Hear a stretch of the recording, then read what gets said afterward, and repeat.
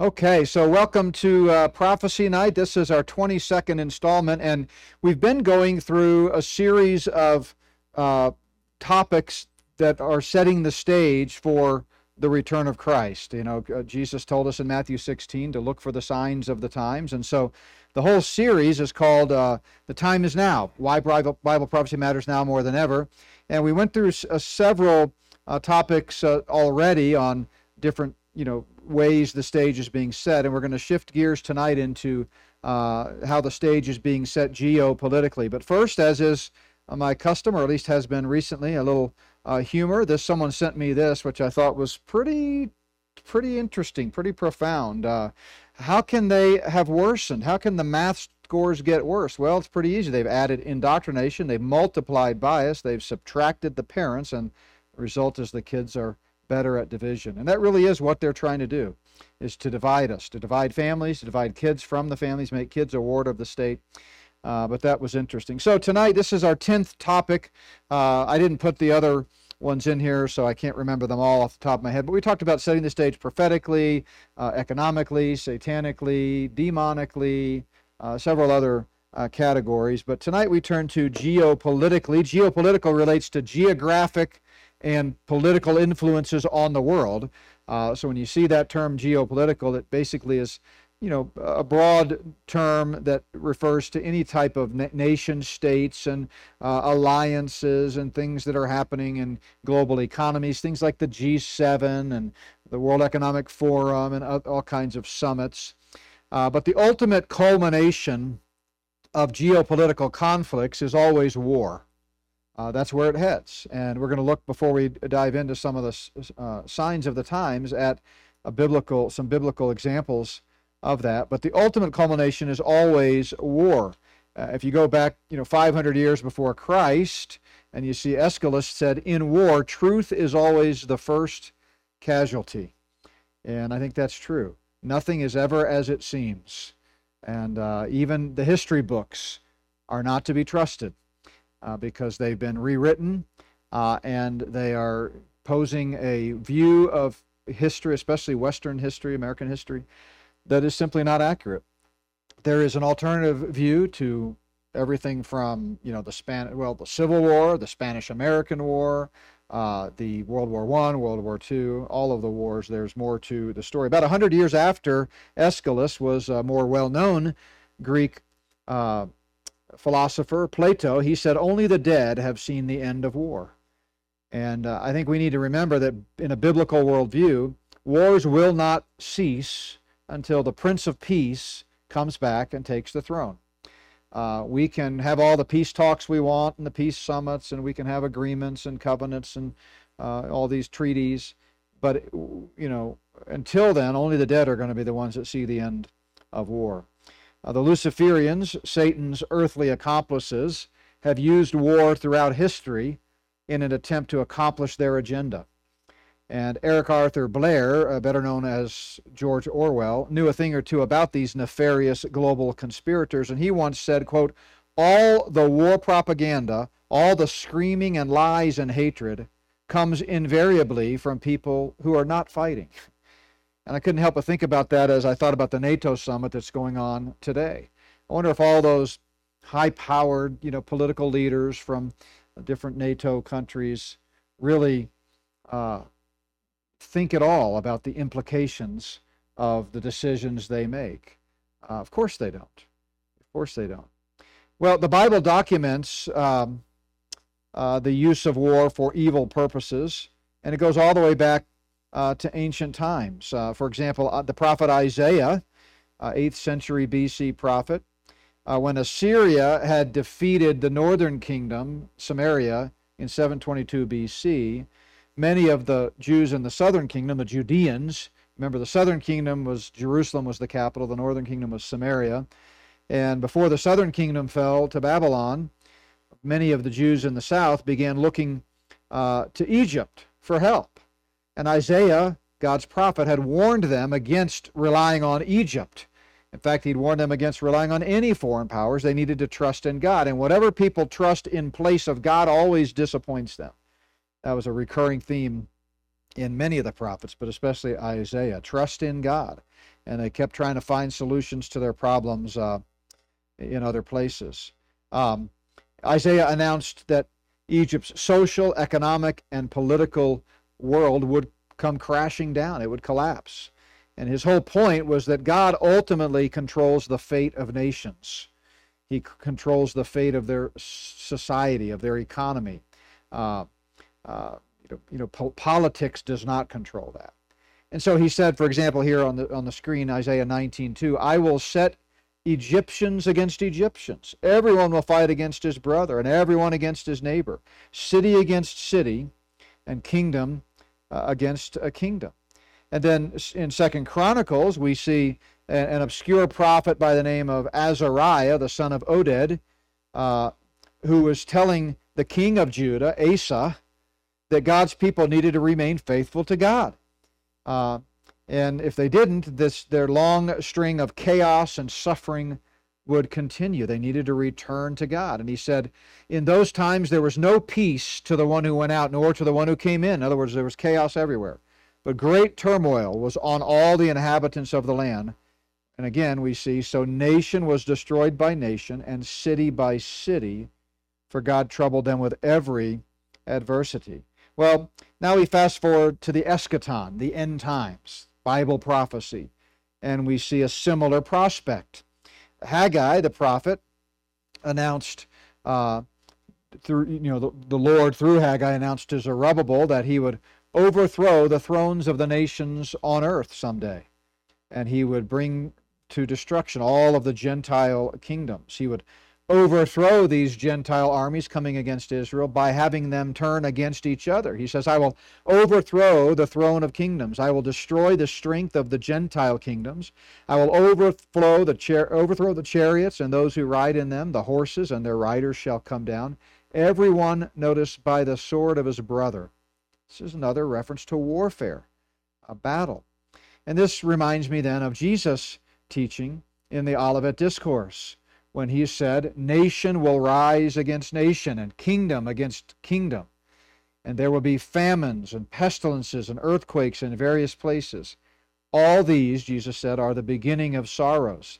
Now this is a often misapplied passage of Scripture, so let me contextualize it and make sure we understand what Jesus is saying here. Everything from Matthew 24, verse 4, the beginning of the sermon of the Olivet Discourse, the very first words out of his mouth were, be not deceived, let no one deceive you. From that first all the way to the end of chapter 25, the entire sermon that he preached atop the Mount of Olives is related to Israel and the second coming of Christ. The rapture is not mentioned or referenced anywhere in the Olivet Discourse. Now, some Bible teachers disagree. I respect that. I'm not personally attacking them. I just think they're wrong, and the context makes it very, very clear. Jesus, the church had not even started yet. Jesus had spoken only once of the church, and that was back in Matthew 16 when he told Peter that in the future he was going to build his church, but it hadn't been built yet, and it wouldn't come into existence until 50 days after Christ's resurrection. So this was still a Jewish context, and indeed, Jesus in chapter 23 of Matthew had just told the Jewish leaders of their day, the first century unbelieving Jewish leaders, that they would not see him again until they cried, blessed is he who comes in the name of the Lord. And then a few days earlier, that was on Wednesday, a couple days earlier actually, he had ridden into Jerusalem on the back of a donkey in fulfillment of Old Testament prophecy, and a remnant of believing Jews had indeed cried, Hosanna, Hosanna, blessed is he who comes in the name of the Lord. But that wasn't representative of the nation. That was just the remnant. The nation and the leaders cried out, crucify him, crucify him. And so Jesus, knowing that was going to happen, issues that scathing rebuke in chapter 23. Remember, he overturned the tables of the money changers. He curses the fig tree. It was a really climactic event leading up to that Thursday night in the garden when he was betrayed by Judas. And so in chapter 23, he really has some harsh words to say for the Jewish leaders. And then the disciples who were at his side witnessing all this, and who still, in spite of all of the repeated references that got clearer and clearer the further Jesus went into his 3.5-year ministry, still never quite connected the dots. They still really believed that the kingdom was going to come right then. In fact, under the inspiration of the Spirit, Luke tells us in Luke 19, the day before the triumphal entry, that the disciples were on the outskirts of Jerusalem, and because they were near Jerusalem, they thought the kingdom was going to come immediately. They were coming into town for Passover. And Jesus told them a parable to dispel them of that notion. Anybody remember what the parable was that he told them? We call it the parable of the minas, or sometimes the parable of delay. And that was Jesus' answer to their knowing their thoughts, that they thought the kingdom was about to happen any moment. And he tells them this story about a king who goes away to receive a kingdom to a far land. And he's going to be away a long time. And while he's gone, he says to his servants, hey, be about my business. And he gives each of them a mina. 10 servants, one each. They each get one mina. Then he comes back having received the kingdom, and he holds them accountable for what they did with that mina. And that is a clear reference to the Bema judgment seat and the church and what we're supposed to be doing as we await the return of the king. By the way, somebody emailed me just today. I'm going to respond to them, but they were confusing the parable of the minas in Luke 19 with the parable of the talents in Matthew 25, which is part of the Olivet Discourse, which we're looking at right now on the screen. Two completely separate parables, two different meanings, two different audiences, two completely different contexts. In the parable of the minas, all of the servants get into the kingdom, even the one who squandered his mina and did nothing with it. He just gets no reward when he gets there. In the parable of the minas, the one who doesn't get into the kingdom is the citizens. Remember, there's two groups. There's the servants of the king, and then there's the citizens who did not want the king to rule over them. That's unbelieving Israel, who within days of Jesus giving this parable would indeed crown him with thorns. And so the citizens are cast into not outer darkness, but cast in where there's weeping and gnashing of teeth, and that's hell. They don't get into the kingdom. But all of the servants do. It's just the better steward you are with what you've been entrusted while we await the Lord's return, the more rewards you're going to have in the kingdom. The higher positions of authority, the more crowns and those kinds of things. The parable of the talents, which is part of the Olivet Discourse here, is only about Israel. And it's 3 people instead of 10. It's talents instead of minas. And that's the only group that he's dealing with is the servants, which in the context refers to Israel, because Jesus is explaining in this Olivet Discourse how Israel has one final opportunity before the king returns to receive the kingdom. And they've been privileged. They've had a place of privileged position throughout Israel's storied history, but they've time and again rejected the message of the prophets, as we read a moment ago, and of Christ. And so in that case, the man who does nothing with his talent is cast into hell, into outer darkness where there's weeping and gnashing of teeth. So he does not get in. That's very clear from the context. So 2 completely different parables. But Jesus, when the disciples were with him, and he's judging and rebuking and criticizing the unbelieving Jewish leaders for their rejection of him, they start to get a little panicked, and they can't figure out how the kingdom is going to come in such an environment. And so if you compare the 3 accounts, which is Matthew 24 and 25, Luke 21, and Mark 13, you fill in all the details. But the disciples nervously, as they're leaving the temple, they point to the temple and they say, "Oh, Lord, isn't this great? Look at how magnificent it is. Look how beautiful the temple it is," as if to say, "Isn't it going to be great when you take the throne there someday?" And remember what Jesus said? He said quite sternly, "Don't you understand? Not one stone is going to be left upon another. This is all going to be torn down." Well, now the disciples are really hyped up. How in the world can he take the throne in fulfillment of all Old Testament prophecy and rule over a kingdom of peace when all the governments are upon his shoulder, as Isaiah said, if there's no temple? And so they ask him, "Lord, well then, what's going to be the sign of your coming? When will this age end and the next one start?" And that's when he tells them the Olivet Discourse. The Olivet Discourse is completely in answer to the question of the second coming. When is Christ going to come back and inaugurate the kingdom? It has nothing to do with the rapture. So the phrase that you see here at the end of this verse, it's actually verse 8, that says beginning of sorrows. In some translations it's beginning of birth pangs. That phrase in the Old Testament is a technical term that refers to the 7-year tribulation, the 70th week of Daniel. So we are not experiencing birth pangs today. The birth pangs will last 7 years leading up to the return of Christ, in the same way that, as the metaphor implies, birth pangs for a person who's with child might last, for some time before they finally happen. The birth finally takes place. So Jesus says, just as when you start having labor pains, the birth is near. When you start seeing these signs I'm about to tell you, my return is near. We're within 7 years. And then he gives more specific signs, like the abomination of desolation, which means you're 3.5 years away. And then, of course, the seal, trumpet, and bowl judgments. The bowl judgments all happen in the final few days of the tribulation in preparation for Armageddon. So all of this relates to the tribulation.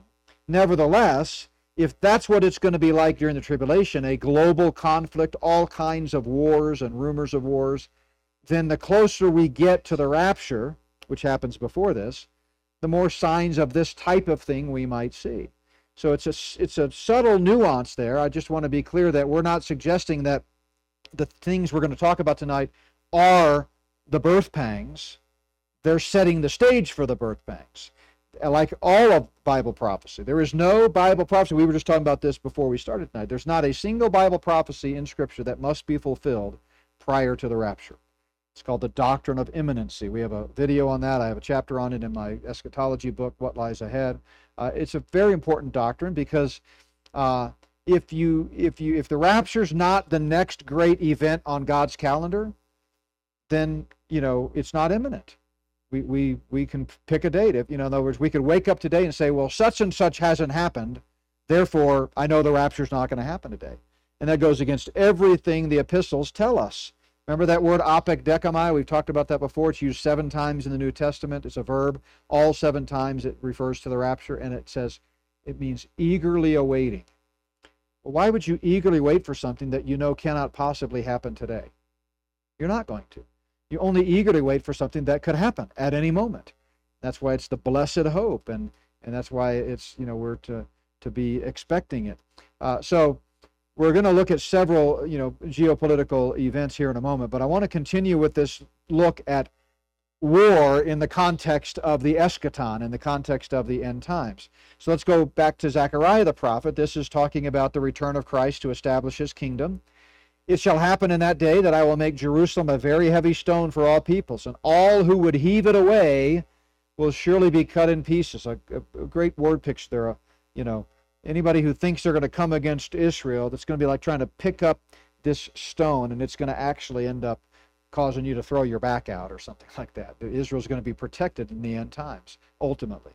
Though all nations of the earth are gathered against it, it shall be in that day that I will seek to destroy all the nations that come against Jerusalem. Well, when is that going to happen? Now you skip forward to Revelation, the end of the bowl judgments, or the vial judgments, is the way that King James described it, or translated it. And it's going to happen in the hill called Megiddo, the plains of Megiddo, outside Jerusalem. We call it the Battle of Armageddon. And that battle is described in Revelation 19 in the context of Christ's return, where we read, "And I saw the beast," that's the Antichrist, "the kings of the earth and their armies gathered together to make war against him," notice the capital H, that's Christ, "who sat on the horse, and against his army." Now back in verses 11 to 15 of chapter 19, the Bible describes Christ returning on a white horse, victorious, to tread the winepress of the wrath and fury of Almighty God, with a sword proceeding out of his mouth, to take the throne and defeat anyone who was trying to defeat Israel. At the beginning of Revelation, and we've talked about this before, the first rider on the white horse that we see is in chapter 6, verse 2, and that's the false Christ, the Antichrist, and it's the first seal judgment. Remember the 4 horsemen of the apocalypse. Apocalypse means revelation. The 4 horsemen are the first 4 seal judgments. The first one is the unveiling of the Antichrist. He's riding on a white horse too. But the text tells us he's just going out to conquer and declare war. That's what he wants to do.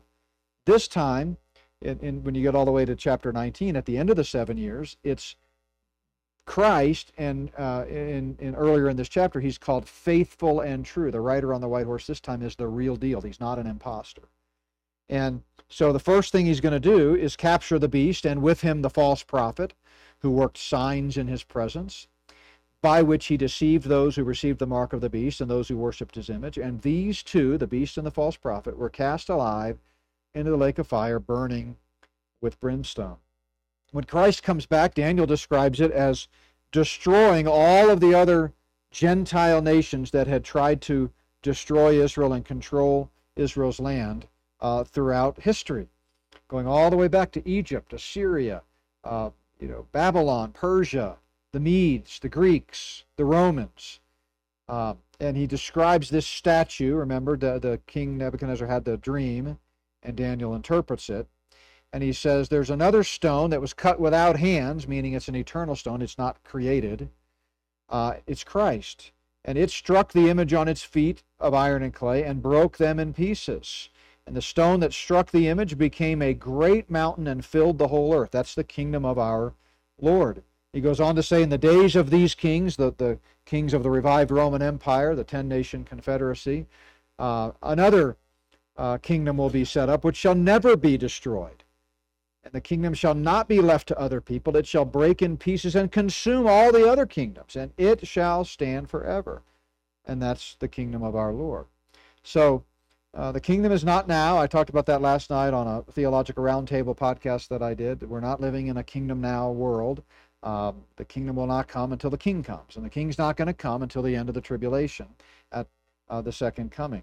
So I just wanted to kind of give you that biblical framework for what we're going to talk about next as we talk about geopolitical signs of the times, and it all relates to this concept of war. And the Luciferians have been trying to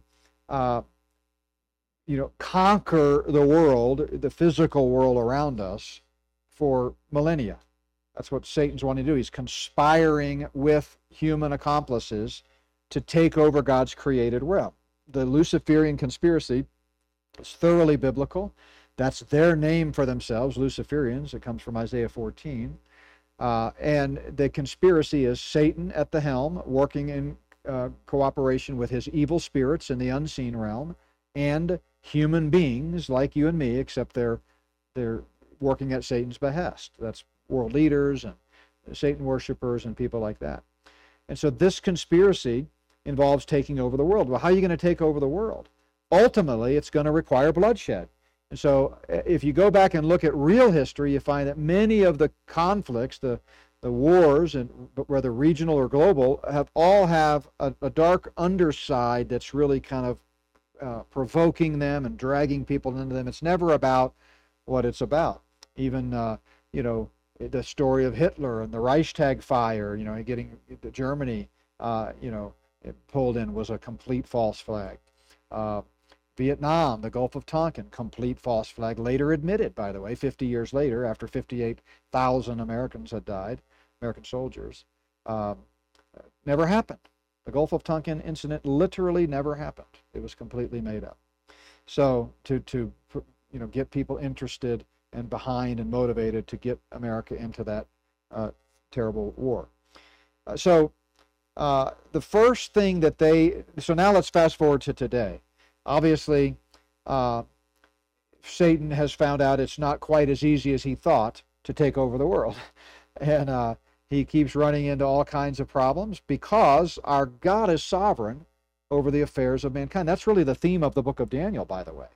You see the statue, you see the different beasts that Daniel had the dream about. All of that is reminding us that God Almighty is in charge of the timetable. And it is going to climax in a battle of Armageddon, and then Christ is going to take the throne first for 1,000 years on this present earth, but then after that, this present earth will be destroyed, the heavens and the earth, and be recreated, and the Bible thus comes full circle back to a pre-fall Edenic state in a sinless created realm, with only believers at that point.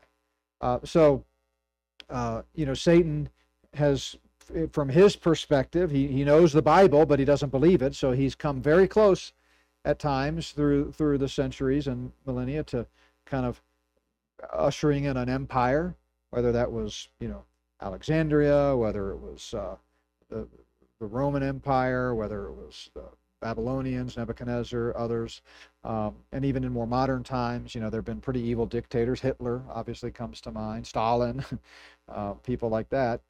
But he will ultimately, from his perspective, this is the devil I'm talking about, succeed for a 7-year period. He will indwell the Antichrist. It will be his man of the hour, and that evil tyrant will rule this world for 7 years at the behest of Satan. His sidekick or second in command will be the false prophet, and they will rule in those final 7 years leading up to that battle of Armageddon. During that time, God's going to be outpouring his wrath on the earth. Satan's wrath, the book of Revelation talks about this, is going to be in play. The church is not appointed to wrath. We will be rescued before the great and terrible day of the Lord's wrath. Doesn't mean we won't have to face horrific things. We're already in places experiencing horrific things, and for 2,000 years the church has been persecuted and martyred. So don't let anybody ever tell you that the rapture is the view that the church will be rescued before things get tough.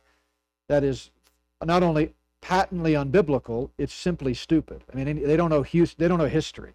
Anybody who thinks that God's going to swoop in and rescue the church before things get bad is showing profound insensitivity to the brothers and sisters in Christ that have suffered horrifically. Even in our day, think of the Coptic Christians a few years ago. And even today, we're told there are more martyrs for the Christian faith in the world today than in any other time in human history. So the rapture does not teach that God's going to rescue the church before it gets bad. It simply teaches that God's going to rescue his church before the 70th week of Daniel, before that 7-year day of God's wrath. 1 Thessalonians 1:10 and 1 Thessalonians 5:9. So it could very well be bad, and that's why I believe that there's an urgency to the gospel. There's an urgency to teaching about this stuff, because we are seeing the stage set like never before in a profound way for this climactic battle. But right now, in this present age, what the Luciferians find themselves dealing with is the mightiest country in the history of the world that is still, in spite of all of our problems, which we're about to look at, filled with a lot of God-fearing, Bible-believing, gun-toting Christian patriots. And you can't just easily topple the United States of America the way they've managed to topple other countries. Now, they're working hard at it, and they're getting close. And if the Lord tarries is coming, it's quite possible that America will completely be destroyed before the rapture. We don't know. Could very well happen. I've mentioned many times in prophecy conferences, has it ever occurred to you that you might be raptured as a Chinese citizen? And you ought to think about those things, right? God is, America is not the new Israel. As mighty as we are, and as much as God has used us, and his fingerprints are all over this nation, that does not mean that he's given us some kind of divine protection. In fact, I think we long ago moved outside of the umbrella of his protection because of the things that we're about to talk about. So as I think about geopolitical signs, I think about the prophetic war that's coming and the way things are going to unfold in the end times as described in Scripture. And I couple that with what in their own writings and the things that they've been saying for many, many years that they want to do to bring down America.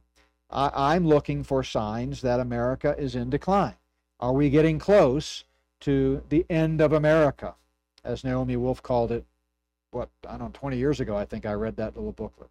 By the way, don't be afraid to read progressives and people that you might not share their worldview, because just because they are not believers doesn't mean they don't have factual information. And so you can learn a lot from about history from people that don't necessarily agree on our view of eschatology and things like that. We're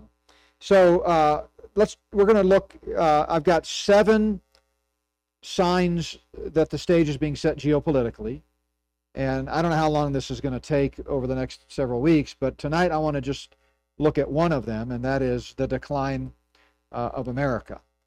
I can remember as a child, maybe you felt this way too, thinking often about what my life would have been like if I'd have been born in, Africa, or born in some third world country, or born in another country of any kind. And I remember thinking how blessed I was, even as a kid. I don't know if I used that term blessed, but just thinking how cool it is that God chose to allow me to be born in the United States of America, right? And I think we all grew up that way, right? And sometimes that translates into what's often been called a mindset of American exceptionalism, where we tend to kind of think narrowly with tunnel vision just about our country, and we forget that God is a big God doing a lot of things in this world, and it's not just about the good old red, white, and blue. But we are conditioned, I think, to think that America is the only great nation, and that somehow we can withstand anything. It's, what we might call cognitive dissonance. Cognitive dissonance, which I've talked about in my recent two volumes, Spirit of the Antichrist, is the mental disconnect experienced by an individual when confronted by new information that conflicts with our existing beliefs, ideas, or values. This cognitive dissonance, most often, in my experience, when I'm speaking and writing and talking to people in conversations, rears its ugly head whenever I begin to talk about the truth about America, the truth about the Republican Party, the truth about inside the Beltway, the truth about, a lot of the mainstream historical narratives of the United States of America that people don't really understand. And it's gotten to be, having studied this for so long and constantly in a mode of study, working on my next book right now, Spirit of the False Prophet, that I continue to come up against things that I go, I should have seen it coming. I should have known that wasn't true. I should have known that didn't really happen that way. I should have known that he or she was not really a hero, and so forth, that there were ulterior motives. So cognitive dissonance. And then the other thing that you need to understand as we think through what's happening to our great country and try to break free of that American exceptionalism that just doesn't want us to believe things could be that bad, that's really what we're talking about here. With every fiber of our being, we want to believe that these types of things would never happen in this nation. But I'm here to tell you they're happening. We're going to talk in a moment about, the military aspect of our country, and in just such a short time, right, Alan? It just seems like you blinked, and all of a sudden it's unbelievable what this country is doing, and that's by design. That's not accidental. It's not organic. There's evil people in dark smoke-filled rooms that worship Satan, sacrifice children, drink their blood, and are pulling the strings of power all over the globe to make way for Satan's man of the hour to come and take the throne. That's what's happening. The other thing then is normalcy bias. Normalcy bias is essentially a coping mechanism psychologically that occurs when we're trying to register and sort out traumatic events or impending disasters. They go kind of hand in hand. Normalcy bias creates cognitive dissonance. We've always believed this can't be true, therefore, when you tell me unexpected information, don't have a category for that. I don't have a place to put that. So I just sort of give you the old stiff arm and move on. And I can't tell you how many times I've come up against that. So we're talking about the decline of America as a symptom or sign of, geopolitical happenings as we get ready to see this war break out. We are headed for World War III. There's no question about it. They're telegraphing it. They're writing about it. They're, screaming it from the top of their lungs. They want war. It's just a matter of when God in his sovereignty allows it to start happening. But in light of what we've talked about warfare and the one world government that they're trying to usher in, and how America is standing in the way of that one world government, we need to understand that America then really is the key to the New World Order. America is front and center. Yeah, they're doing a lot of things. There's a lot going on in Ukraine and Russia. Randy and I talk about that all the time on our World Events Update. I've written articles about it. I spoke about it in Tulsa a year ago. There's things happening, obviously, in China. There's things happening in North Korea. There's things happening with Iran and Israel. Lots of things going on, all sort of interconnected with this plan to usher in a one world system. But America is the key. When these Luciferian global elites get together, America is what they're talking about. They may talk about a few other things, but it always comes back to America, because America is the financial leader of the world. Now, we're going to talk about how that's really no longer true, but they've propped it up to where it still has the perception, right, that it's the world leader, but that's slipping away. I mean, literally, any day we could see this collapse. I'll come back to that, We're the scientific leader. We have been the military leader, which is why, by the way, the Luciferians must obtain full control of our military resources. We have unprecedented military technology. China's there too. Russia too, by the way. Don't let anybody tell you they're not. Israel, thanks to us, but they're much smaller. But they just are salivating when they think of all of our military technology. They want it. They want to take control. America's the space leader, right?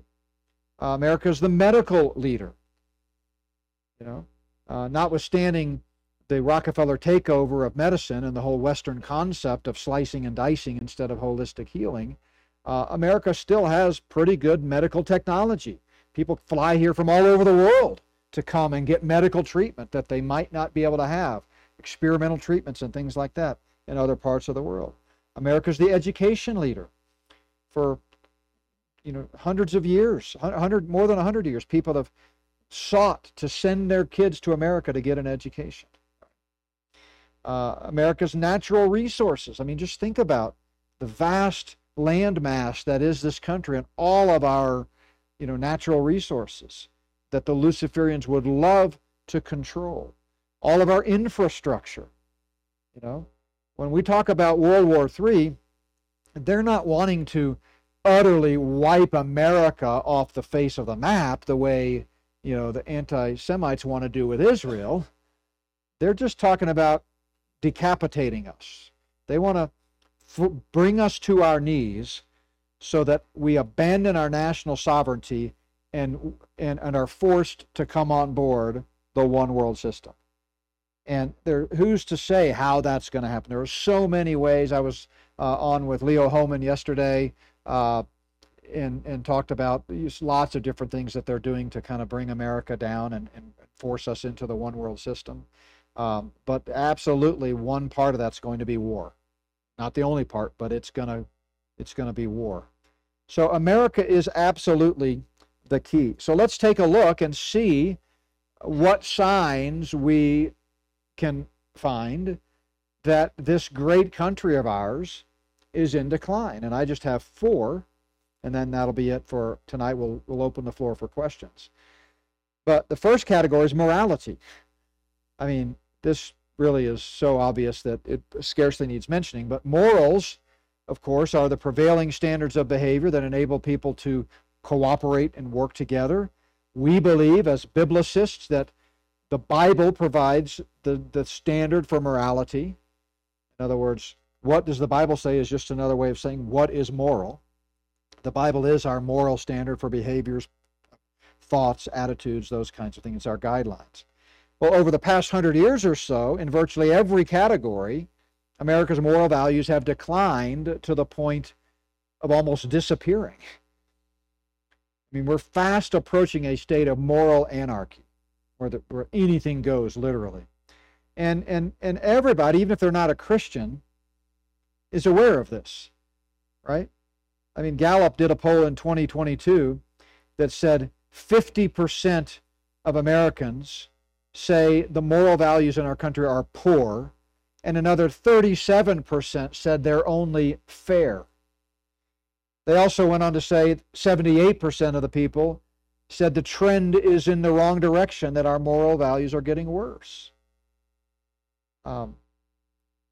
Another report by Barna said a majority of American adults across age group, ethnicity, gender, socioeconomic status, and political ideology expressed concern about the nation's moral condition. 8 out of 10 people surveyed by Barna said our moral condition is bad. I mean, think about it. Moral standards of sexuality. Let's just start there. That's in the news every day.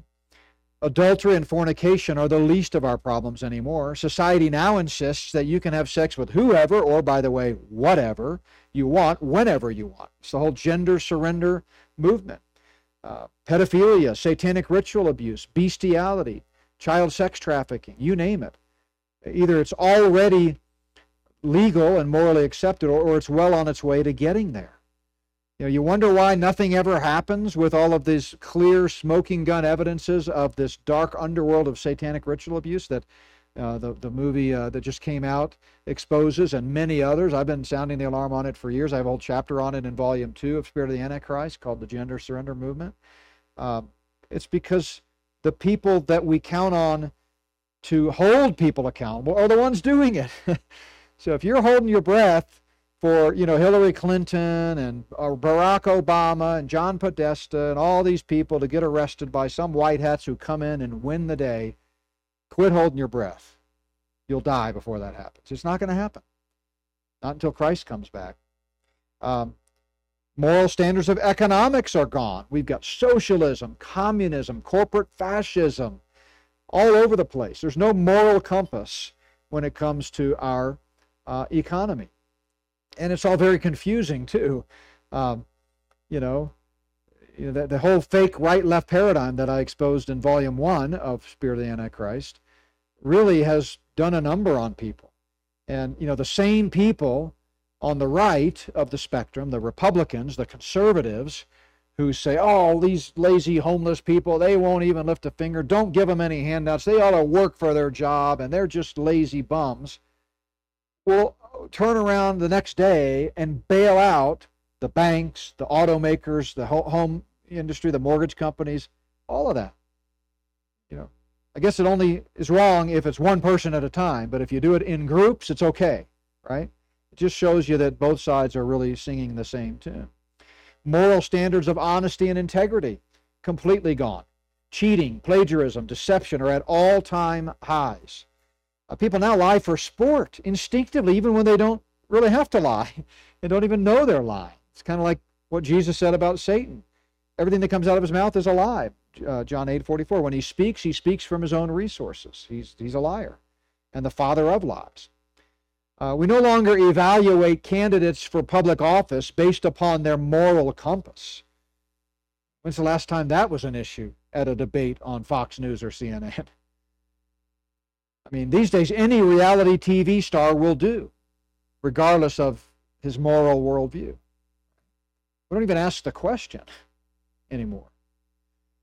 And then we've got selective moral outrage, where we punish the righteous for honest mistakes, but look the other way when powerful elites engage in wanton, treasonous, and felonious actions.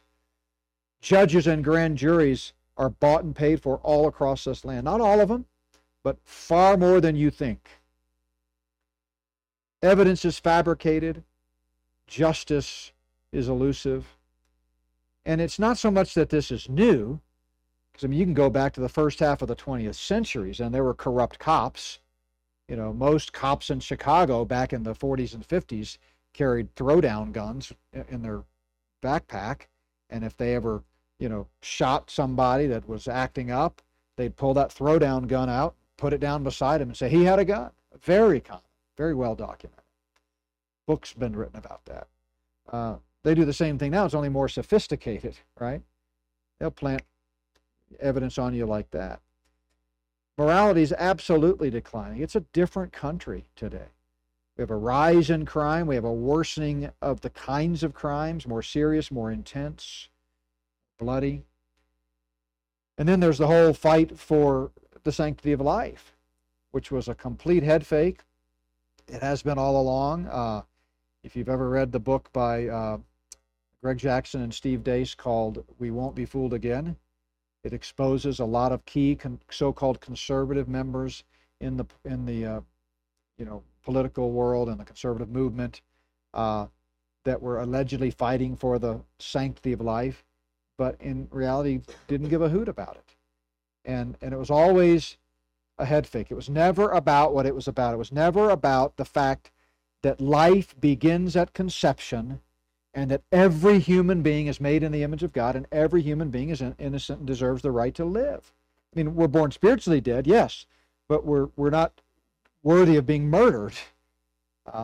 And life begins at conception.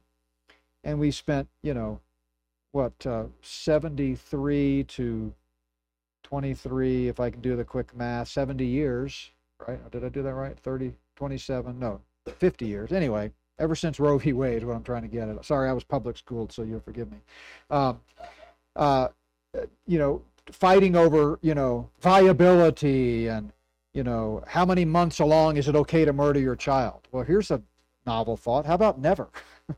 Never okay, because, if that's the standard, then as I talked about here in January at Plum Creek Chapel, who's to say we're not going to kill 10-year-olds? And they're already doing it in places like Canada and Holland and places like that. Someone's mentally ill, I'll just kill them. Someone's got, a limp or some other ailment, we'll just kill them, right? They're just useless, like you all know what Harari says. And so we have this head fake, and they convince everybody that finally we've overthrown Roe v. Wade. No, we didn't. What the Dodds decision did was permanently enshrine the fact that unborn children have no constitutional rights in this country. That's what the Dodds decision did. Go back and look at it. The Constitution could not be more clear that the states only have the right to make decisions that are not expressly already decided in the Constitution. The Constitution expressly says that all human beings have the right to life, liberty, and the pursuit of happiness. So when the Supreme Court, completely controlled, by the way, says, no, they're not, we don't have any say on that. We're going to leave it up to the states. Unborn children have no constitutional rights, so therefore it's a states' rights issue. And all they did was kick it down to the states, and now it's a matter of where can you kill your child, not if. The Supreme Court says you can kill them. If your state says it's okay with us. It's a horrible decision. What the Supreme Court should have done, if they were following the Constitution, is says this is a no-brainer. Roe v. Wade never should have happened. Children are children from the moment of conception. It doesn't matter how big they are. As I've said many times, if you leave it alone, it comes out a baby every time. I mean, I don't know what else to tell you. And therefore they're protected, like you and I are, under the Constitution. But this is, if the Lord tarries is coming, this is just the beginning of those types of rulings. If they can claim the unborn don't have constitutional rights, they can turn right around and claim the infirm don't have constitutional rights, or the mentally ill don't have constitutional rights. Yeah.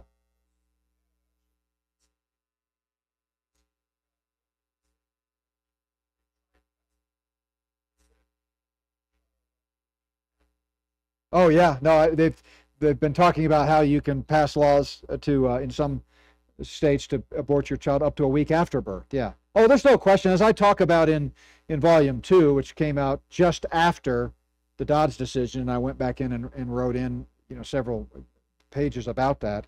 There's no question that all across this country, the big pharma has representatives at the abortuaries, many of them, like University of Pittsburgh, for example, was a well-known case, standing by to take these aborted babies while they're still hot and fresh, and in some cases while the heart is still beating, and then cut out their organs to use in experiments.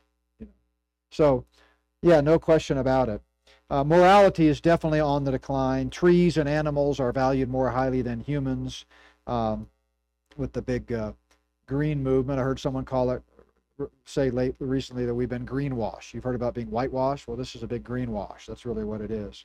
So, what does the Bible say? Well, woe to those who call evil good and good evil, who put darkness for light and light for darkness, who put bitter for sweet and sweet for bitter. So, morality, that's one example of the decline of America. Then let's talk about the economy.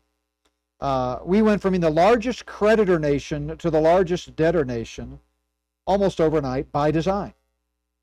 Uh, I had David McIlvaney on here recently, and he really educated our listeners at Not by Works Ministries about some of the key moments in the history of our economy. But it all, as with everything else, hinges on that turn of the 20th century, the early 1900s. That's when, as I explained in my books, the Luciferians decided that come what may, they were going to take control of this great country and bring it to its knees. So the income tax was ratified February 3rd, 1913. Taft had put that forward in 1909. They started the income tax. Once they had that in place, later that year in a secret meeting on Jekyll Island off the coast of Georgia, a few congressmen met and enacted the Federal Reserve, December 23rd, 1913. And then after World War II, you had the Bretton Woods Agreement, which was negotiated by 44 countries after World War II, held in Bretton Woods, New Hampshire. That's why they call it the Bretton Woods Agreement. It also established the International Monetary Fund. That goes back to Bretton Woods on July 22nd, 1944. But essentially, the agreement was under Bretton Woods that gold would be the basis for the U.S. dollar, and other currencies throughout the world will all be pegged to the U.S. dollar. And that's what gave us our economic dominance, and as I talked about a moment ago. But the Bretton Woods system came crashing down, even though it's still propped up, when Nixon took us off the gold standard in 1971. I mentioned this before, but go back to 1971 in your mind's eye and pretend you rented a safe deposit box. And let's say you decided in that moment, to put two $20 bills and an ounce of gold, a 1 ounce bar, in that safe deposit box on that day. In that day, an ounce of gold was worth about $40, two $20 bills.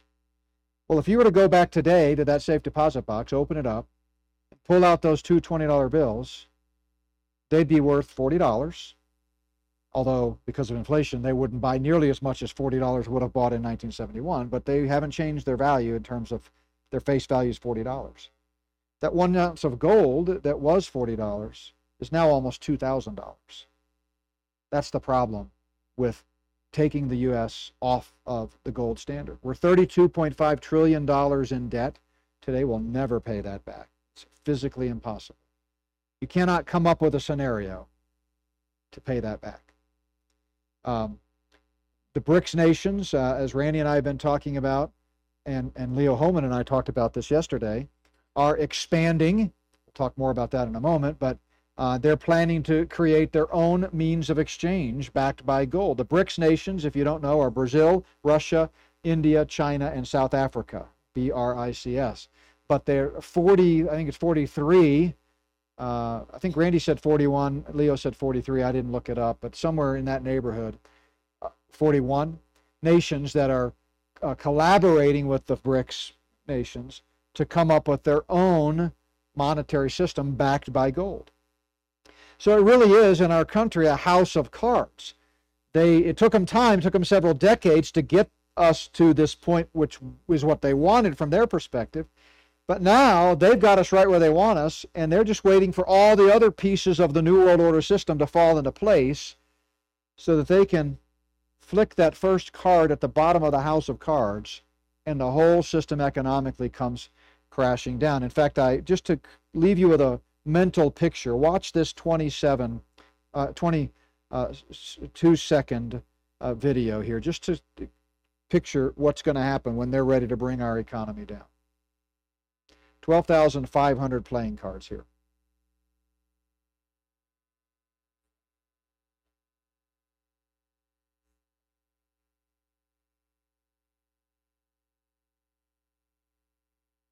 It won't take long. And the repercussions and the ripple effect are going to be out there, felt all across the world. And that's exactly what they want. And when people can't buy bread to feed their family, when people don't have a job, that's part of the AI movement right now that's happening much faster than people think about. Just listen to my discussions with about technology with Shane on our podcast. So, the financial system in the United States is surprisingly intertwined at every level. It's not just about inflation. It's not just about banks and the stock market and the commodities market and it's all kind of intertwined. And it's all controlled, and it's all teetering on the brink of destruction. And when they're ready, they'll bring it down. So the key, if I can just insert here a solution that we talk a lot about at our ministry, is self-sufficiency. You just cannot depend anymore on the system, whatever that system is, whether it's government funding, whether it's government protection, whether it's the electric grid, whatever it is, whether it's the municipalities and water sources. You cannot depend on that. It's okay to use it for now, but you better have a plan B. And as I've said many times, and as we've said in our 12-page preparedness document, 4 things you need to focus on are food, water, shelter, and personal protection. Really in that order. You gotta think through these things. All the what ifs. What if the economy crashes and I'm left fending for myself? There was a time in this country when people could do that. They didn't have, remember, I started out in the early 20th century with the income tax. People say, we have to have an income tax to support our army. Well, what did they do from 1776 to 1913? Yeah, February 1913, same year the Federal Reserve came out. What did we do? It wasn't about building an army. I mean, it was in a way about building an army that they could then take over, but it was about control and taxation. And that's why even if you own your house, you don't really own your house. Stop paying your property taxes and see how quickly you get to keep that house. You just rent your house, right? So, we've got to learn to be self-sufficient. Back in the pioneer days, they could pull all their belongings in a wagon, set up camp on a homestead somewhere. They killed their own food. They baked their own meals. They built their own houses. They were self-sufficient. They dug their own wells. This goes all the way back to the ancient times. Think about Abraham, Isaac, and Jacob and the whole concept of digging wells. A person's wealth was determined by how deep their well was and how many wells they had, because water is so central to life. So you have to think about self-sufficiency. So we talked about morality, the economy. Let's talk about the military. Is America declining? Absolutely no question about it. Our military, this woke agenda, the LGBTQ agenda, that really just in the last 10 years or so has become a thing. It's part of their plan. It's been rolled out incrementally. You can think back during the Clinton presidency, the whole don't ask, don't tell thing. So they were conditioning us. But this is not the only way that our military is in decline. We've got a lack of principled leadership. We've got black ops all over the place now. We've got CIA-led color revolutions, which are often use branches of the military to accompany them. We've got indiscriminate drone warfare. We've got chemical and biological weapons. Don't forget, COVID was manufactured in Fort Detrick. Now, if you go to Snopes, they'll tell you, no, that's not true. That's a conspiracy theory. Yeah, it's a conspiracy, all right, but it's not a theory. But don't forget, by the way, the U.S.-run chemical weapons plants. What was there, 20 of them in Ukraine?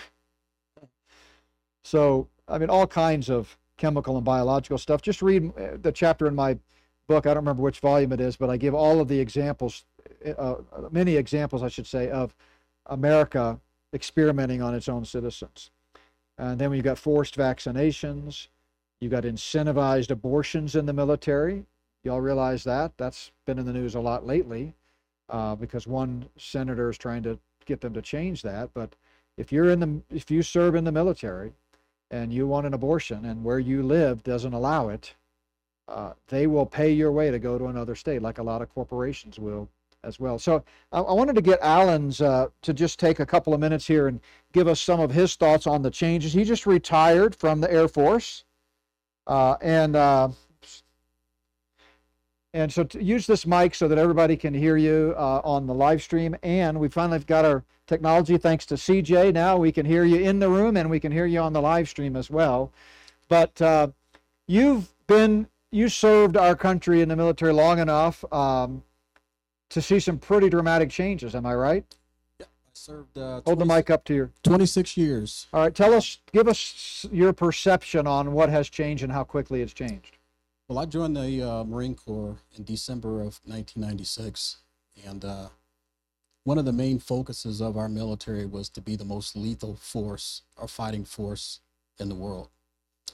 And for the better part of 20 years, that's what the military's focus was. Within the last few years, the military has kind of shifted into what they like to call inclusivity, or inclusive. And so they are starting to become more open with things that we would consider a mental condition when I came in. Homosexuality was a mental condition. If you wanted to dress up as a woman, to be a cross-dresser, or you wanted to be a transvestite or whatever, you had a mental condition and they sent you to get help.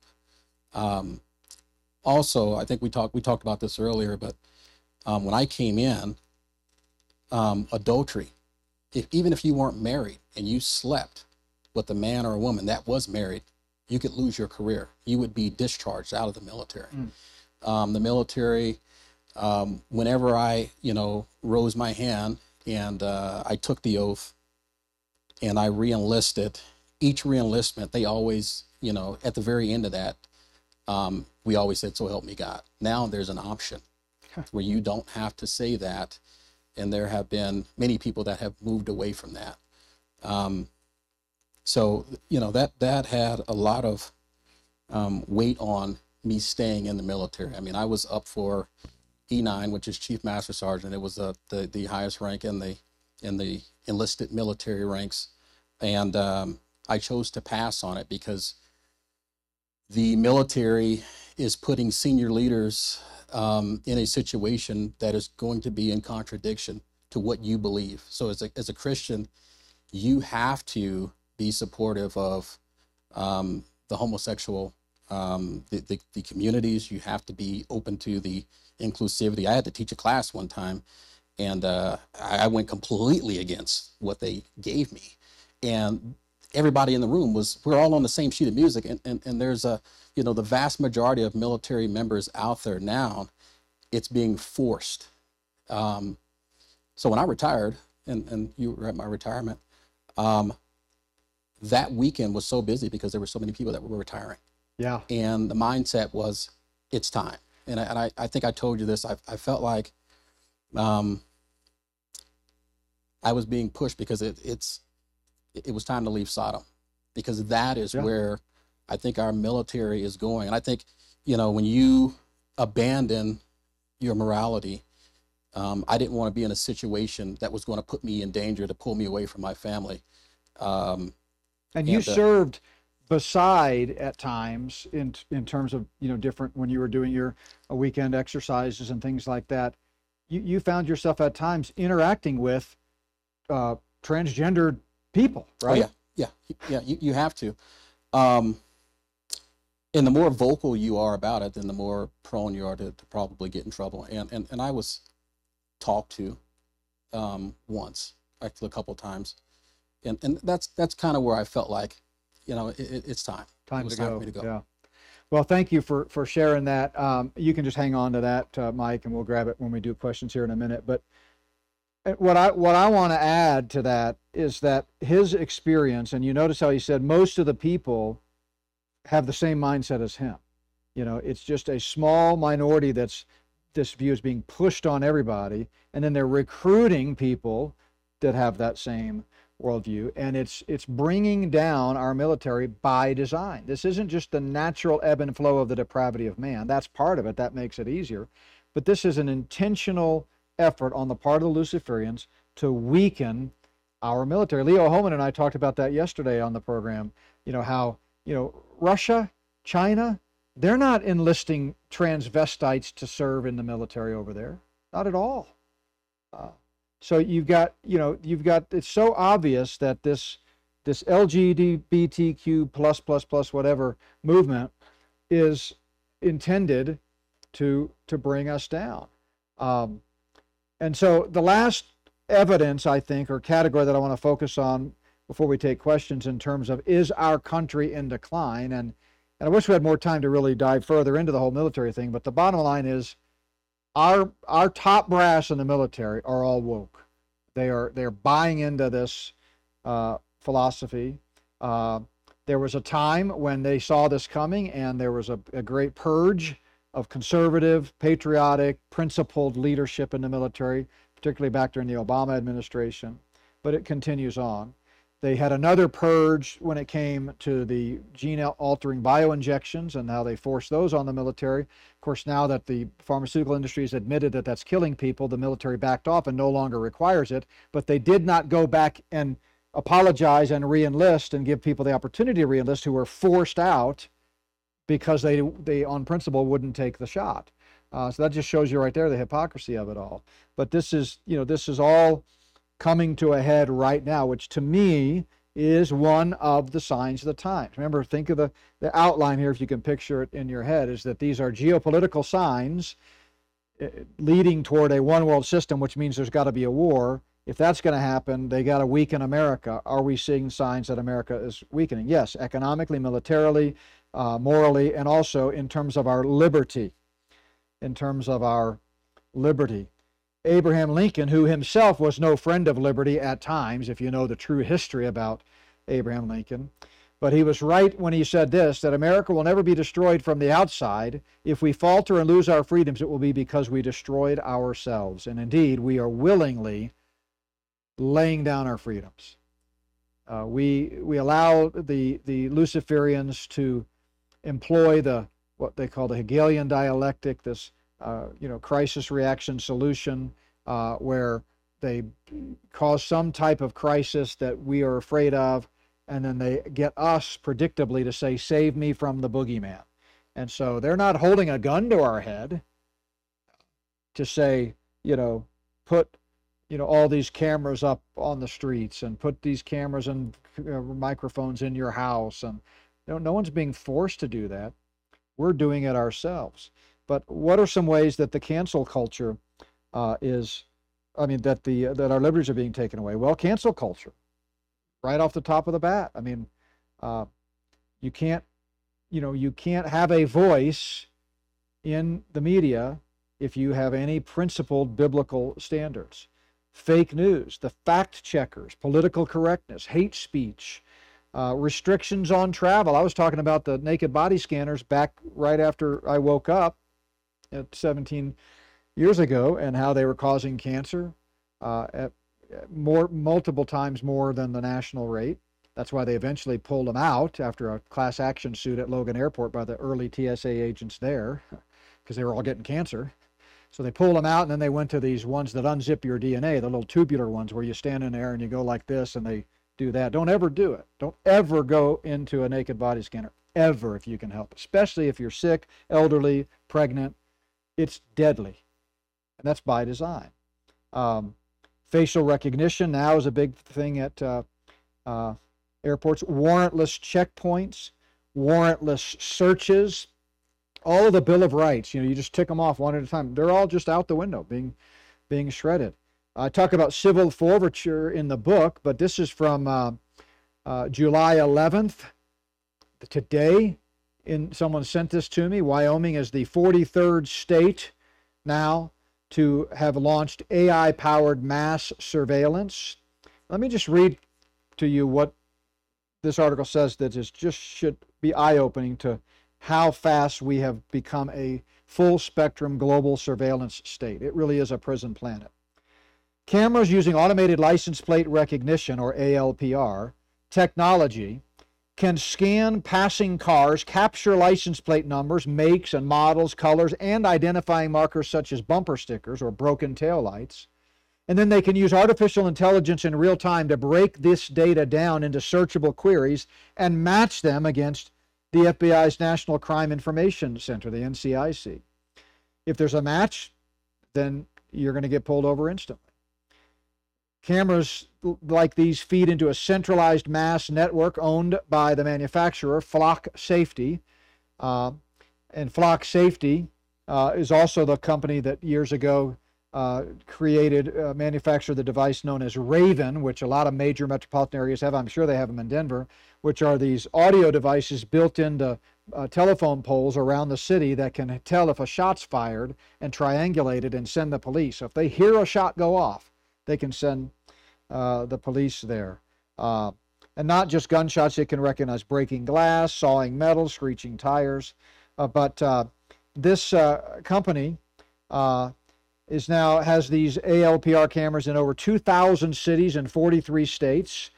They can also, interestingly enough, and this is happening, be purchased by private entities, individuals, businesses, schools are installing these.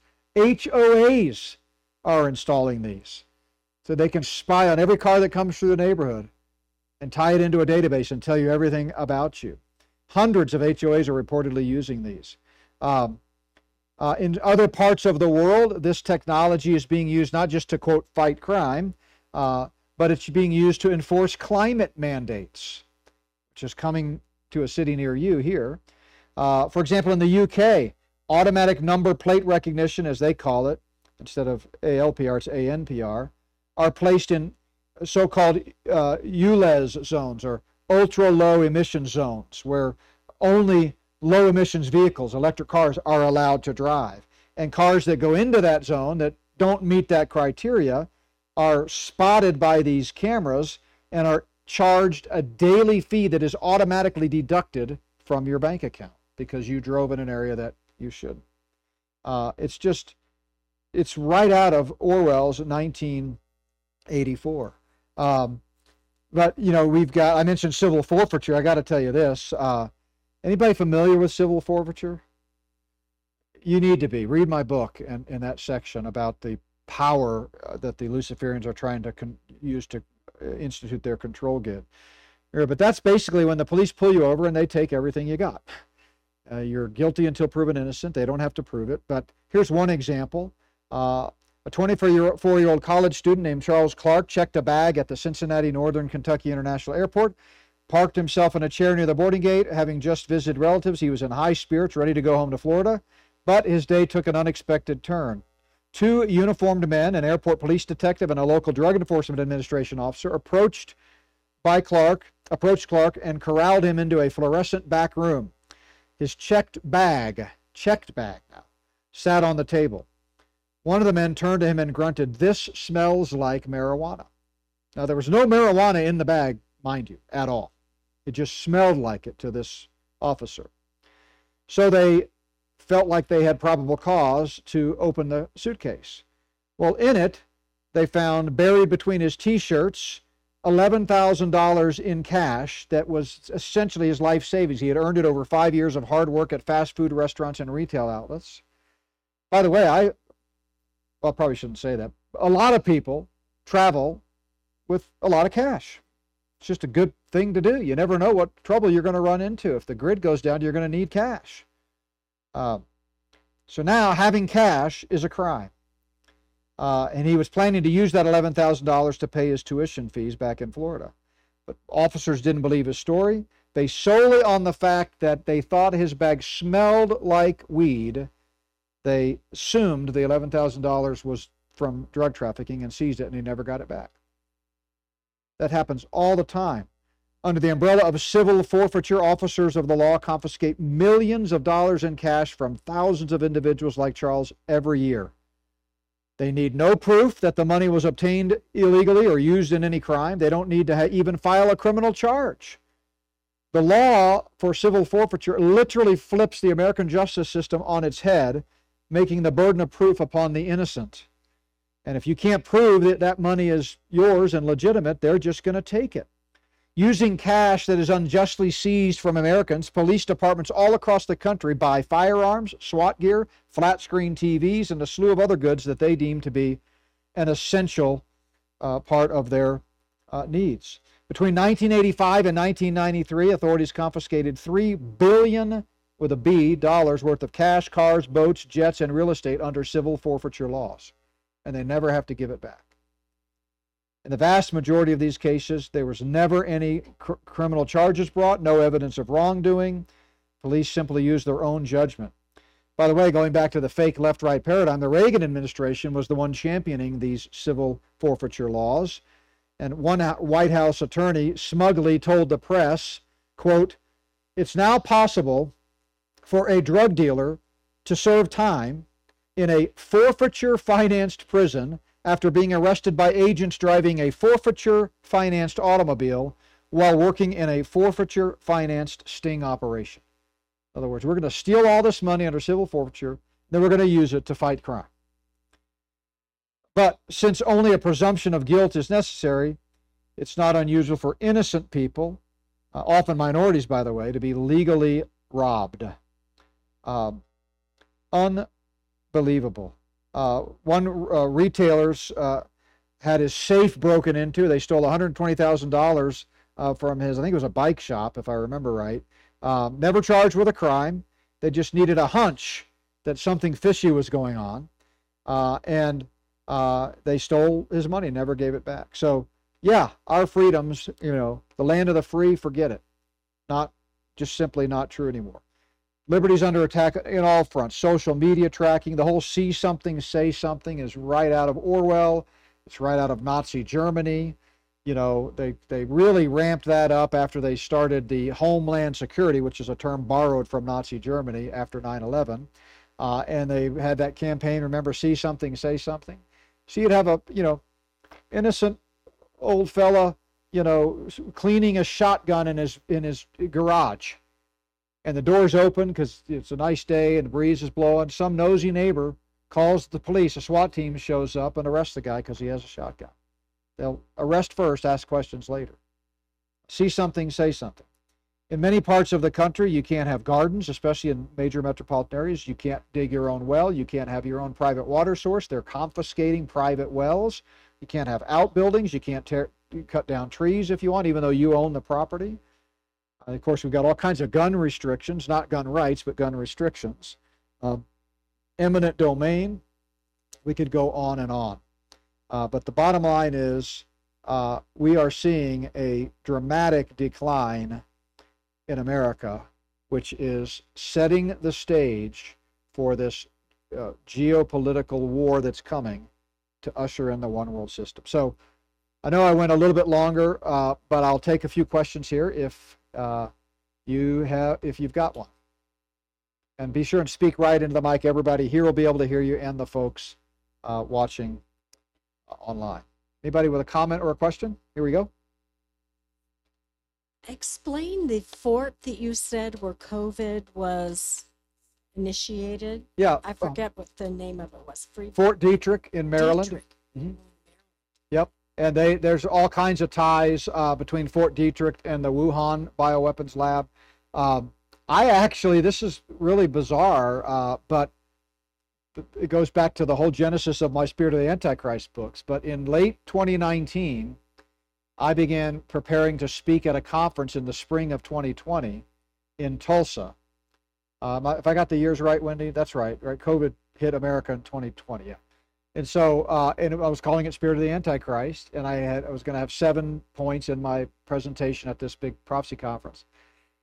And in the process, late in 2019, it was when, right after Event 201, by the way, that you had the breakout of what became known as COVID-19 in Wuhan, China. And there was a guy interviewed in an obscure news article who claimed at the time, this was way before it had crossed the ocean and come to America, way before anybody knew about COVID, way before the pandemic and the vaccines and all that. He said, "Oh yeah, that's a bioweapon that was first created with government funding in Fort Detrick in Maryland." And I actually had a slide created to talk about this just as a passing example of, biological warfare that I was going to mention as part of the Luciferian conspiracy. Had no idea where it was headed. Well, then fast forward, the pandemic happens, everything's shut down, the conference is canceled. I end up deciding to do more research, turn it into a book that became a 2-book series, and so on and so forth. But Yeah, it's the media is going to tell you, oh, that's fake news. It's not true. But there's all kinds of people out there sounding the alarm, including the guy that's known as the father of the modern bioweapons industry, was the one who claims that this came from Fort Detrick. And then there's a whole Fauci connection funding the gain of function research and all of that. Anybody else? Yes, we got the mic up here, and then we'll go back here. You talked about being prepared to be self-sufficient. The CBDC, when it rolls out, like my in-laws, she asked me to ask this for you tonight. She loves you. She's a huge fan. She watches you from Grand Junction. All right, tell her hello. Yeah. So she, for her, she said, loves the Lord, Christian, but they're on fixed income now. They're retired. Like what in something in that situation, like you talked about property taxes and all these things that are going to be probably connected to, what does someone in that situation? She's like, what do we do? Yeah, so that's a great question. I think you've got to do all that you can until they absolutely put a gun to your head and make you do it. They may try to make you pay your property taxes using some form of digital transaction. Don't do it. Go down to the office with a bag of cash or cashier's check or something and say, look, I'm willing to pay, and most of the time you can resolve it that way because it's not a tightly controlled conspiracy.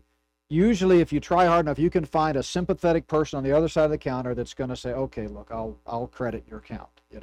I think we're a long way, and I've been saying this for a while, even with all the teaching I've done about the CBDCs, I've been consistent from the beginning. I don't think in America, even with the Fed now that's rolled out, it's rolled out exactly like I predicted it would be, just a few banks. Most banks aren't even in on it yet. I saw a list of the ones that have signed up on it, and even though it's now being rolled out, I just don't think it's going to trickle down to the average user in a compulsion sense, in a compulsory sense, for a long time. Now, it may come to that, and at some point you may have to suffer for doing the right thing. But I wouldn't worry about that eventuality just yet. It's the same thing with Social Security and some of the other government funding. Again, there are too many people that would cause too much of a uproar. They're not going to just do that yet. They will get there eventually, hopefully after the rapture, as part of the global system. And I mentioned this last night in my podcast that, this ultimate system is a global digital ID system, but it's kind of like, the illustration I used last night is, it's kind of like when you put out your Christmas lights, right? So if you have Christmas lights all over your yard, you'll put out, some over here. You'll kind of plug them in at first. Yeah, they're all working. Let's make sure they're working. Then you start putting out some more, and you make sure that section's working. But you're kind of stringing them together. And eventually, when you got everything the way you want it, and you've checked every section, then you plug them all into a master plug, and the whole thing lights up. Well, that's what they're doing right now with digital ID. They've got the driver's license in the U.S., which is not a driver's license. It's a national ID card. They've got other countries rolling out similar things. They've got vaccine passports. They've got CBDCs and FedNow. They got all these digital things. Eventually, when they're ready, kind of like the house of cards, they're going to plug them all in together, and it's going to be a global system. I hope that doesn't happen till after the rapture, but let's not borrow trouble. Let's just keep on as far as the CBDCs. As far as other preparedness items, even if you're on a fixed income, you can buy inexpensive canned food. You can buy bags of rice and beans, dry beans. You don't have to buy expensive long-term storable food. That's, if you have the money, that's the easiest way. Just stock up. But you can, every time you go to the grocery store, buy a few extra cans and just think about the what ifs. What if I couldn't leave my house for 6 months? What would I eat? Think about growing a garden. Think about water source. If you don't have a water source on your property, find the nearest one and get a Berkey filter and be able to go take buckets and get water. You got to have water. So that preparedness guide that we provide, which is totally free, really goes into a lot of those scenarios to help you think through it. But fear is the enemy. We don't want to be afraid. That's what they want us to do. So don't be afraid of things that could happen, probably will happen, but not for a long time. Do what you can now. So hopefully that helps. Yeah. Jim. Well, considering you've depressed me, I've depressed you? to get this through my head. But I was listening to your podcast, I believe from last night. One of the ladies asked about the parallels of the 7 days of creation and then God's timeline as it relates to 7,000 years, and we're at around 6,000 years. And then you had mentioned the verse in 2 Peter 3 about a day is like 1,000 years and 1,000 years is like a day to the Lord. And you don't align with that necessarily because you have to allegorize that. And I'm trying to reconcile that in my mind with regard to, it follows up with, the day of the Lord is the next section Right. that's spoken about.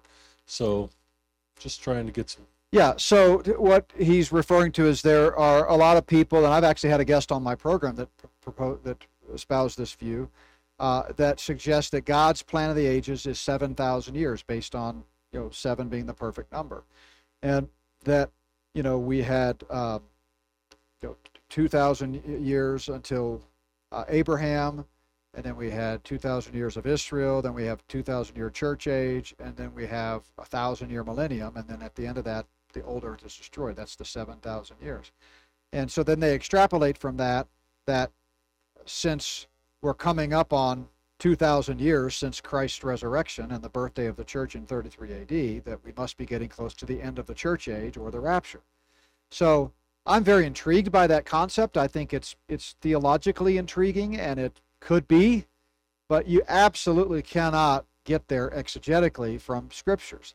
The 2 Peter passage from it, it's a simple figure of speech using like or as. All Peter is saying there is these naysayers, these mockers that are mocking people that are looking for the Lord's return, and they're out there saying, "Oh, why are you still looking? All these years it's never happened."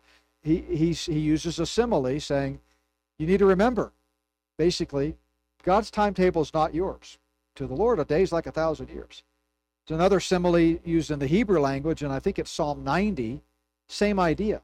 But that is by no means a technical formula that somehow means every time we see day in Scripture, we should think in terms of 1,000 years. People use those verses to try to show that the earth is millions of years old, and the 6 days of creation were really 6,000-year time spans, and we all crawled out of a cave over thousands and millions of years. So no, that's all I'm saying is that passage in 2 Peter has nothing to do with creating a formula by which we interpret all time. In the context, he's just saying to you folks that are poo-pooing the concept that Christ is going to come back, because you said people have been saying that forever, don't forget, God knows what he's doing, and he's not thinking like you. That's all. But I'm not opposed to the concept, and it's very intriguing to me, and I wouldn't be surprised. I mean, I think the rapture is going to happen, probably in the next 5 years. I really believe that. And I could be wrong. And 6 years from now, I'll be the first one to say, I was wrong. We're still here. But all signs point to a soon coming of the Lord. All kinds of signs, what I've written about in the 2-volume series. So to that extent, for different reasons, I kind of like the whole 7,000-year model. I just can't prove it biblically. That's all. All right, we got time for one more if there is one. Yep, up here, maybe 2 more. I can't turn you down. Plus, you pre-registered for your question before we started. Okay, this has to do with the Luciferians and their the climate change agenda that they're pushing. So we know a lot of things that they're saying, like carbon dioxide is bad for the earth. Well, the earth needs that. Plants need that. We need that. Do the Luciferians, do they really believe the things they're saying, or do they know that the climate change is a lie, but they're just pushing it? Oh, that's a great question. So it depends on what level. At the top level, they are deceiving the world. They're working at the behest of Satan, and they're perpetuating these lies. I'm talking about the leaders. But down the line, a lot of the pawns in the game, they really believe what they're preaching. And I think someone potentially like John Kerry or Al Gore, they may really have believed the lie of the fake pseudoscience. And by the way, a lot of the scientists really believe that. I talked to one time in Alaska who was, back then I had written my first book on this subject. It was called The Great Last Days Deception, came out in 2012. And I talk about one of the big lies being the climate, global warming is what it was called back then. And this guy just didn't like the book because of that one thing. He said, no, global warming's weird. It was real. He's a scientist. So I think in the same way that a lot of medical doctors graduate with medical degrees and they bought into the lie of Western medicine, a lot of scientists have bought into it. So depends who you're talking about. At the top level, I think they know it's a lie that they're perpetuating. But down the line, people really do believe. A lot of these people that give money, what do you call them, philanthropists, these wealthy billionaires that give money to green causes, they wouldn't do that if they didn't really believe it. So it's not everyone's part of the conspiracy. Some people are just deceived. So, yeah, and that's true of a lot of subjects. All right, right over here, last question.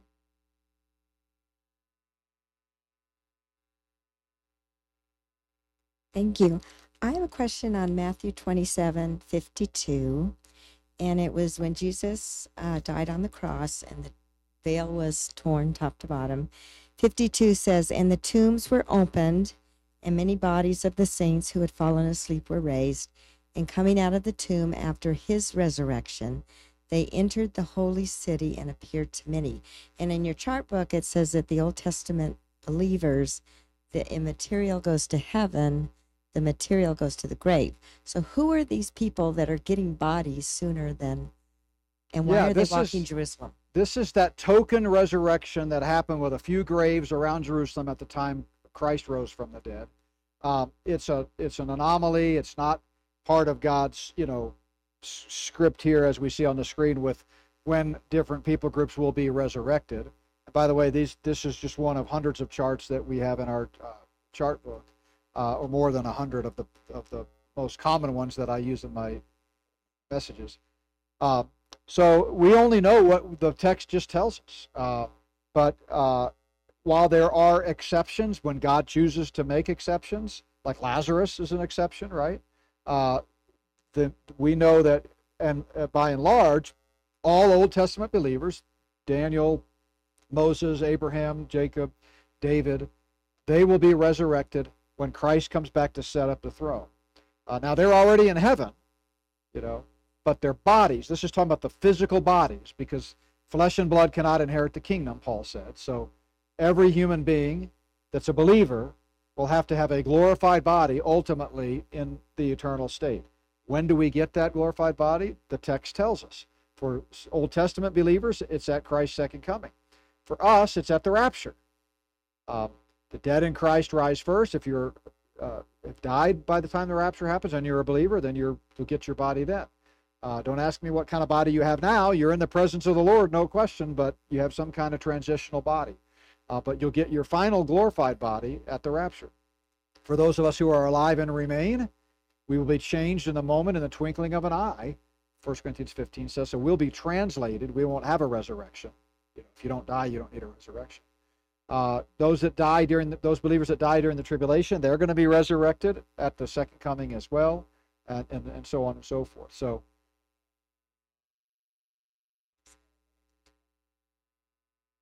no, I think they resurrected and lived out their days, just like Lazarus did. Yeah, it's bizarre. I mean, I know doesn't really fit with the normal paradigm of what normally happens, but God did a lot of things in the first century apostolic age that were bizarre. I mean, you've got shadows healing people, and you've got demons wrestling, you got all kinds of weird stuff. So this to me was just a foreshadowing or a foretaste of what will happen universally at the end of the age. And it was just a glimpse of it. In the same way that earlier in Matthew, Jesus took the disciples up in Matthew 17 on the mount, and he was transfigured before them, and Elijah and Moses appeared. I think he had said at the end of chapter 16, there are some of you standing here that will not taste death until you see the Son of Man coming in his glory.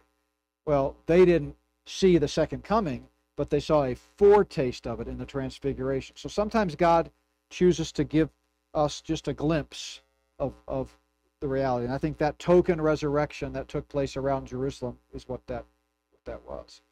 But it's definitely an interesting passage for sure.